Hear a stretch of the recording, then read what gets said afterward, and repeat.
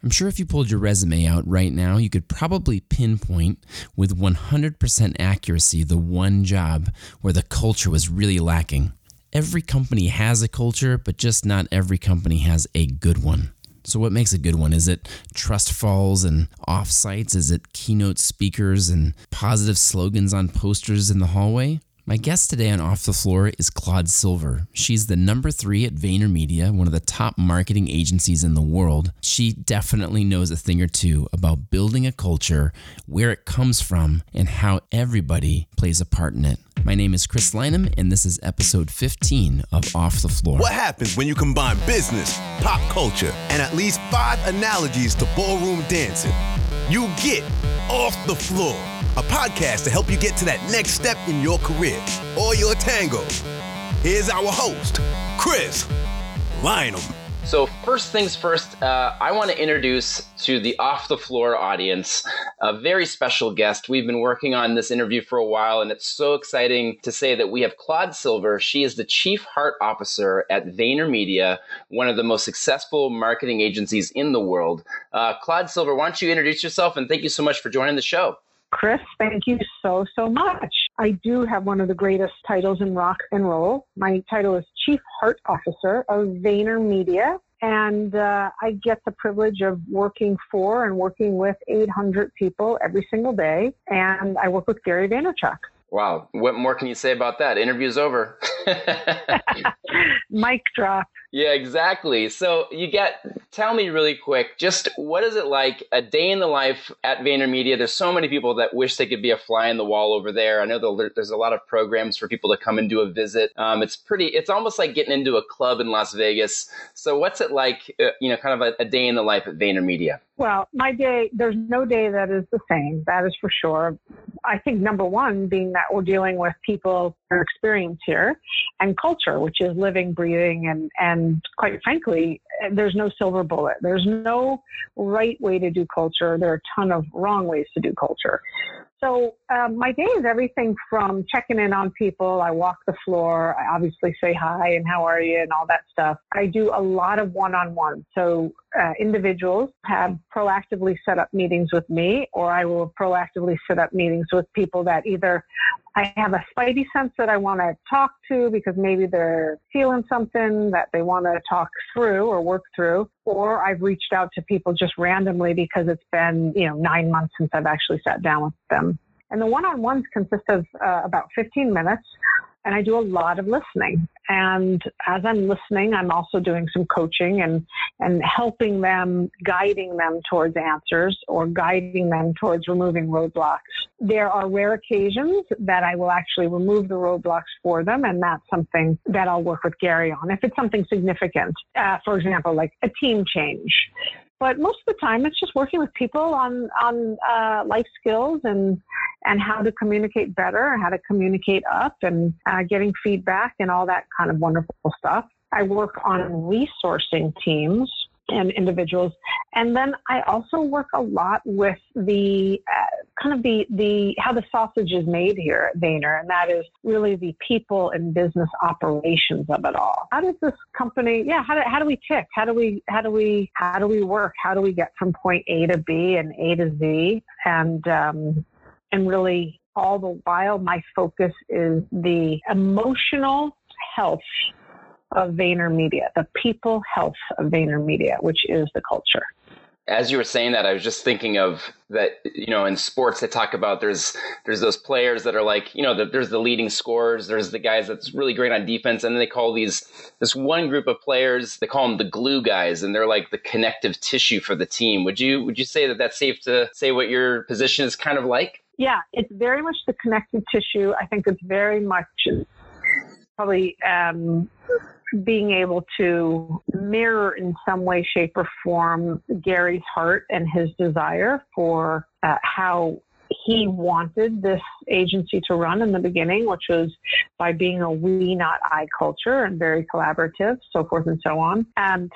Connective tissue, I think, really pumping blood into the heart, to be metaphorical. Yeah, I love being metaphorical. Yeah.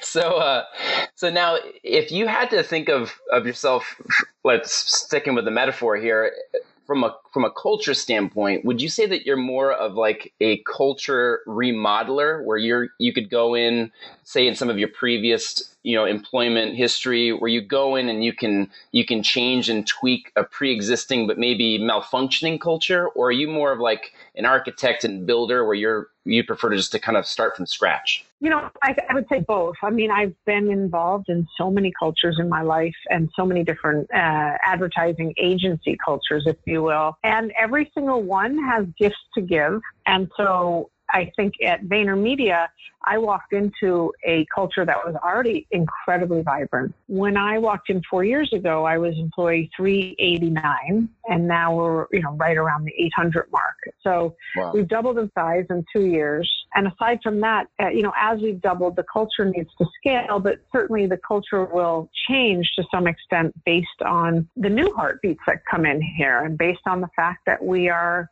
growing and we are international now, and we have different offerings that we had 4 years ago. So in this case, I'm taking what was here and hopefully enhancing it, and having, I think I would say probably shining a light on what our strengths are as a culture, and really leaning into those, such as EQ over IQ, or empathy, or the golden rule, or being good Samaritans to one another, being grateful, not being greedy, connection, a sense of belonging and purpose. Those are the things that I'm really just shining a further light on and expanding on, so that our culture becomes more tangible, quite frankly. Yeah, that's wonderful. And what's so nice is that it's rooted in these really wonderful principles of just being a great human. So like, speaking of great humans, like, what do you do? Is there a process that you go through with your team when it comes to bringing people on board? And, is it certain interview questions or things on the resume? What are the things that you're looking for that might suggest that someone has a really capable EQ? So first and foremost, we hire for skill set fit and culture addition.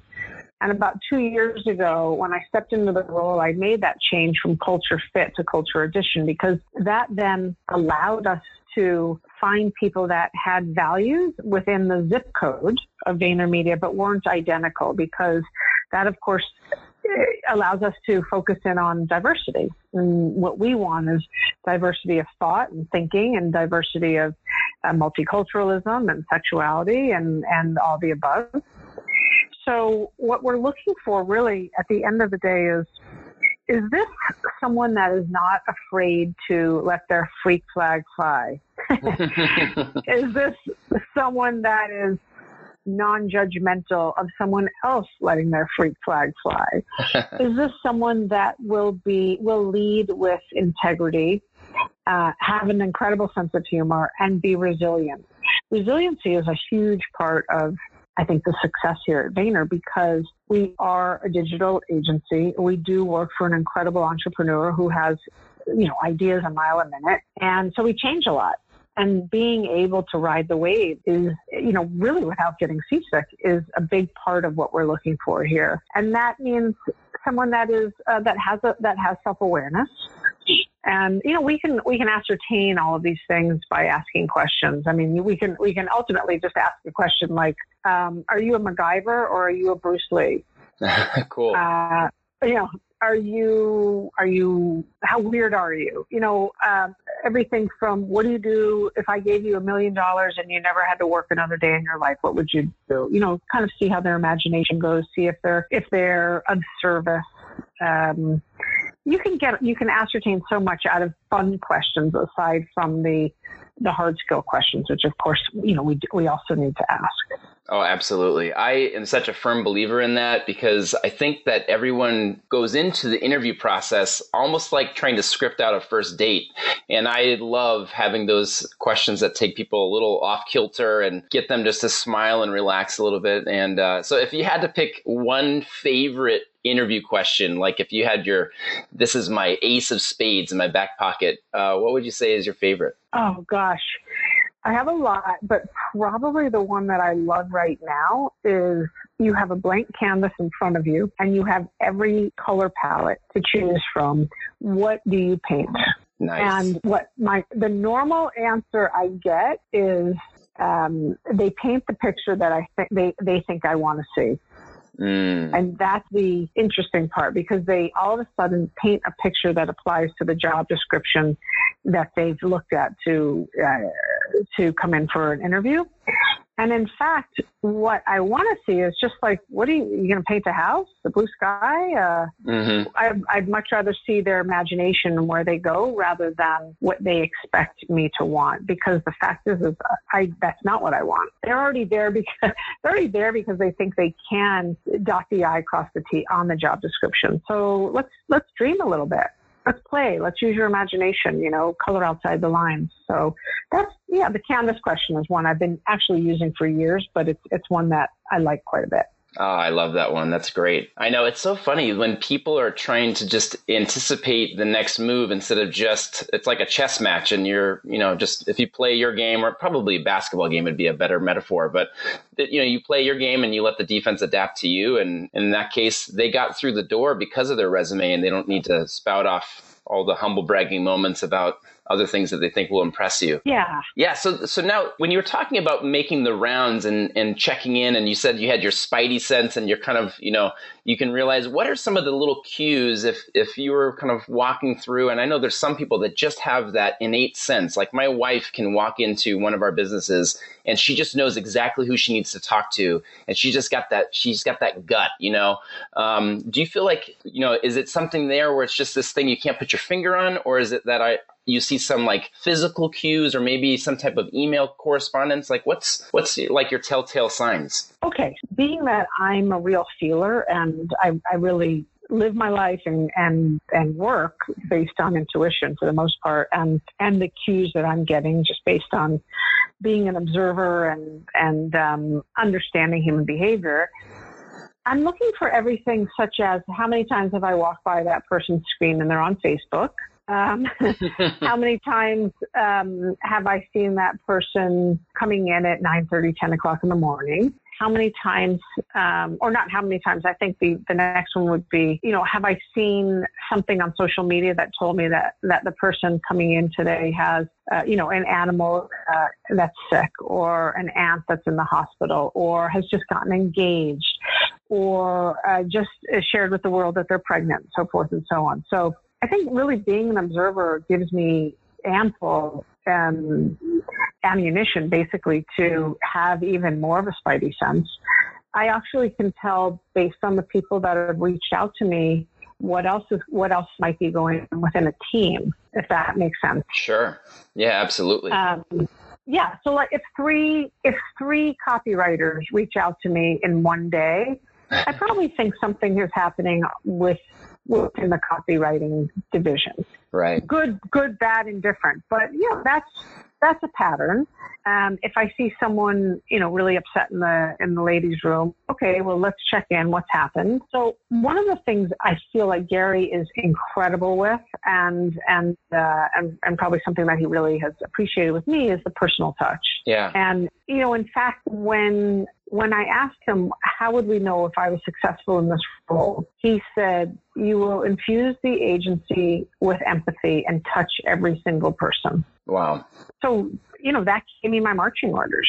No, that's good. I mean, what's so wonderful about that is that hearing him talk about you and why you are in the role that you're in the company hierarchy, and then to know that it's not revolved, all your key performance metrics aren't revolved around the end of the third quarter of last year or anything like that it's about creating those touch points, I think just speaks in volume about what is truly important over there. And gosh, if he's like your offensive coordinator and you're now the defensive coordinator, kind of keeping it all together, I can see why VaynerMedia has grown. You said twice, doubled in size in the last 2 years? Yeah. Yeah, that's fantastic. Chris, I'm sorry. In the last 3.5 years, my bad. Yeah, I would say in 2 years, we've grown almost 150, 175 people and launched London. Yeah. And launched our very, very small office in Boulder, Colorado.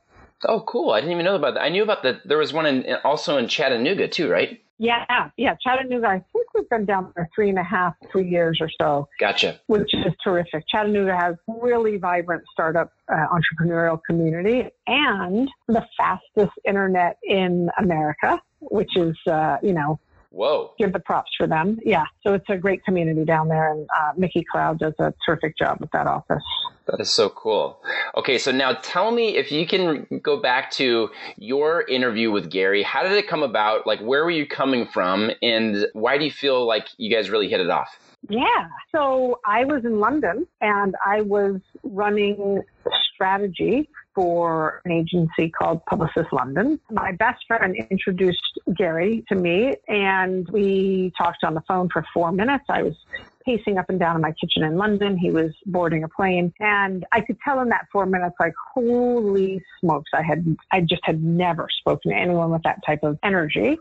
And I came to New York a month later, which was September, and we met on the Upper East Side at a coffee shop, really like old school coffee shop. Yeah. And he had a half a grapefruit and a coffee, and I was just like, not starstruck, but wow, okay, this is a big moment here. And there was something about the conversation we had, which was literally about people, that told me, holy smokes, I need to be around this guy. I absolutely need to be around this guy. And there was something that I knew he needed to be around me. And it wasn't coming from an easy place. It was coming from we were meant to find each other in life and be around each other, period. And 8 months later, I moved to New York and started at VaynerMedia in May of 2014. Wow, that is so cool. For anybody who's an entrepreneur, I know how difficult it can be because you want to be the person that gets it all done, and it's really easy to hoard all of the responsibilities. What do you feel like kind of sets Gary apart from like the widespread opinion of entrepreneurs in general that want to kind of do it all themselves? Number one, first and foremost, gratitude. He has Gary is such an optimist, and I actually think that optimism and gratitude are linked together in many ways. His ability to know how to reach people and make people fundamentally feel good, like they're supposed to be there, that they have something to add, that they have something to share, I really think comes from a very big, generous, grateful heart. That in itself, and being such an empath, right there sets him apart. Because even though Gary he's such a large person, he is such a generous person, and that's something that I think actually keeps us all very motivated. There's never a moment that he's not interested in what you have to say. And so he has, 15 one-on-ones every day, maybe 20. When he is here in the office, or when he's in any office, he is doing one-on-ones constantly. He has such a high touch with the people that work at VaynerMedia. I do not believe other CEOs do that. Fundamentally, I've never been around another CEO that does that. Wow. And that's just delicious, and it's infectious, and it is something that makes so much sense to me, so. That's fantastic. Yeah, it's and it's funny when you think about how people can judge somebody who's such a media celebrity, and you see just kind of like that surface layer, and you think, oh, it's smoke and mirrors and it's a lot of bravado, but then you understand. And one thing that I know that he's constantly saying is that I'm also a business operator. Like, this is just the shell, and it's so neat to hear just all of those little things that people don't necessarily gain a real appreciation for, like one-on-ones. I mean, that's, 15 in a day, that's nuts for a CEO, no less. Oh gosh, absolutely. And that doesn't even account for the breakfast or the lunch meetings or the drinks or dinners that he's also having with employees. It's just, he is an incredibly generous person. He's someone that teaches us all by example to lean into our strengths and to really, really do our best to forget our limiting beliefs about ourselves and weaknesses. And that's why I say all the time, we are teaching life skills here. Yes, we are teaching hard skills. And that is ultimately, at the end of the day, helping our clients to be more successful, but it's the life skills that help our end consumers to be more successful. Oh, and, we are being empathic and forming such great EQ internally. And at the end of the day, we are delivering that to the consumers that pick up that can of Budweiser that we are advertising for, or go to Chase and use the Sapphire card that we are working with them on, or whatever it is, pick up the can of Mountain Dew. So everything we do internally is mirrored externally with our empathy. That's fantastic. I love that. Yeah. So I want to ask you a couple more quick questions, and I know you have to run. But sometimes people can become, obsessed with things because it's either like a deficit in their lives, or maybe it's a surplus. Like they've just been in an environment that really fosters that. Where do you feel like you're such a champion for culture in an organization? Do you feel like that came from a deficit in maybe another industry or another workplace? Do you feel like it came from a surplus? Like, was it just rooted in your, in the holiday parties with your family? Like, where do you feel like it originated from? It without a doubt comes from my family. It comes from my Nana, who had the biggest heart of anyone I know. I was taught the word altruism at a very young age, and I really believe that my family mirrored that for me in a great way. And the other place that I think it really helped me out in is in athletics and sports, because I became a really strong athlete. And as I was developing my athletic skills, I was also a terrific coach and champion and cheerleader for other people, because, on the soccer field, you need everyone. Yeah. Playing doubles, I need my doubles partner. So I have an enormous belief in people. I feel like I was an underdog in many ways in my life, especially academically.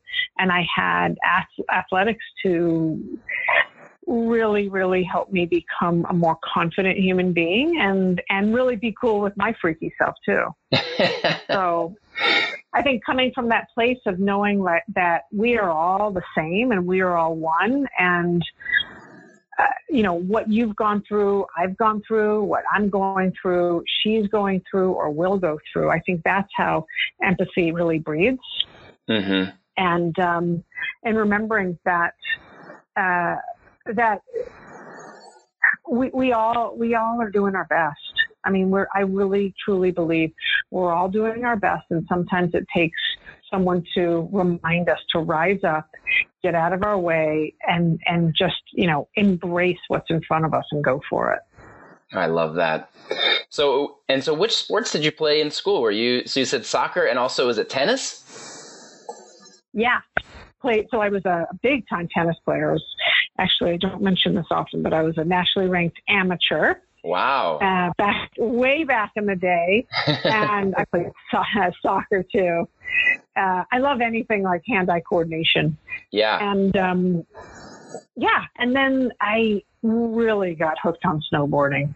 Oh, really, cool. really. And I'm talking snowboarding before there were even snowboarding boots. I mean, I was boarding with Sorels on, so. Wow. I just totally think that sports is such a great lens, because you get surrounded by all of these characters and these situations and these challenges that I think that people that don't play sports, I just feel like athletes have some type of like advantage because they're running into these things more frequently. Would you agree with that? Yeah, absolutely. I think failure is constant in athletics. You double fault, you don't slide tackle that person, your partner's not living up to whatever it is. I mean, I think that failure is always in our face. And so we're always striving to get better and better and better. We got to get back up. We got to get, push ourselves back onto the snow and tighten up our boots and, maybe crack open a new can of tennis balls, whatever it takes to kind of get ourselves back in the game is something that athletics has certainly taught me constantly. It's not just like failing in a math problem. It's It's more than that. Yeah. All right. Let me ask you some. Now it's time for rapid fire questions. All right. Rapid fire questions. First thing you can think of, if you could pick one sport that you could have been better at in your youth, what sport would it have been? Golf. Oh, gosh, I can empathize with that. Okay, next one. If you could pick one moment from your life where you could go back and redo it as a great dancer, what moment would that be? Oh, my God, prom. Okay. And then final thought, if you had to think of one takeaway that you think based on your expertise, how can people level up, and what's the final thought that you'd like to leave them with from this interview? Yeah, thank you. Build a culture of trust, and that takes connection, and that takes recognition, and that takes oxytocin, that takes hugging people and getting into the flow state. That takes giving people agency to take up space and speak up and use their voice. It takes building relationships and getting your ego out of the way. And it takes a hell of a lot of intention, vulnerability, and courage. And that's what I believe we do. And that's what I want every single listener to think about. Fantastic. Claude Silver, everybody, on Off the Floor. Thank you so much, Claude, for making the time. I know we've been juggling back and forth, and I can't wait to have you out into one of our schools, and we can make sure that your high school reunion can make up for that prom in the future. I can't wait, Chris. Thank you so much. You're a great guy. I appreciate the time. I hope you don't wait until you have the title of Chief Heart Officer or CEO to start doing something about your company culture, because it starts with you. Ultimately, it's a composite of everybody there, but who says it can't start with one person? Maybe you need to change things from an I into a we, or maybe you need to cut back on speculation and over-index on communication. Either way, I think it's so refreshing to know that a company like VaynerMedia, arguably the best in the world, they're investing in culture, they're not buying it. It's so wonderful, and I'm so honored to have been able to share some time with Claude Silver, whose time is very, very limited, and coincidentally, she's been very generous, just kind of like what she mentioned about her boss. A big thank you to Claude, and thank you so much for tuning in to this episode of Off the Floor.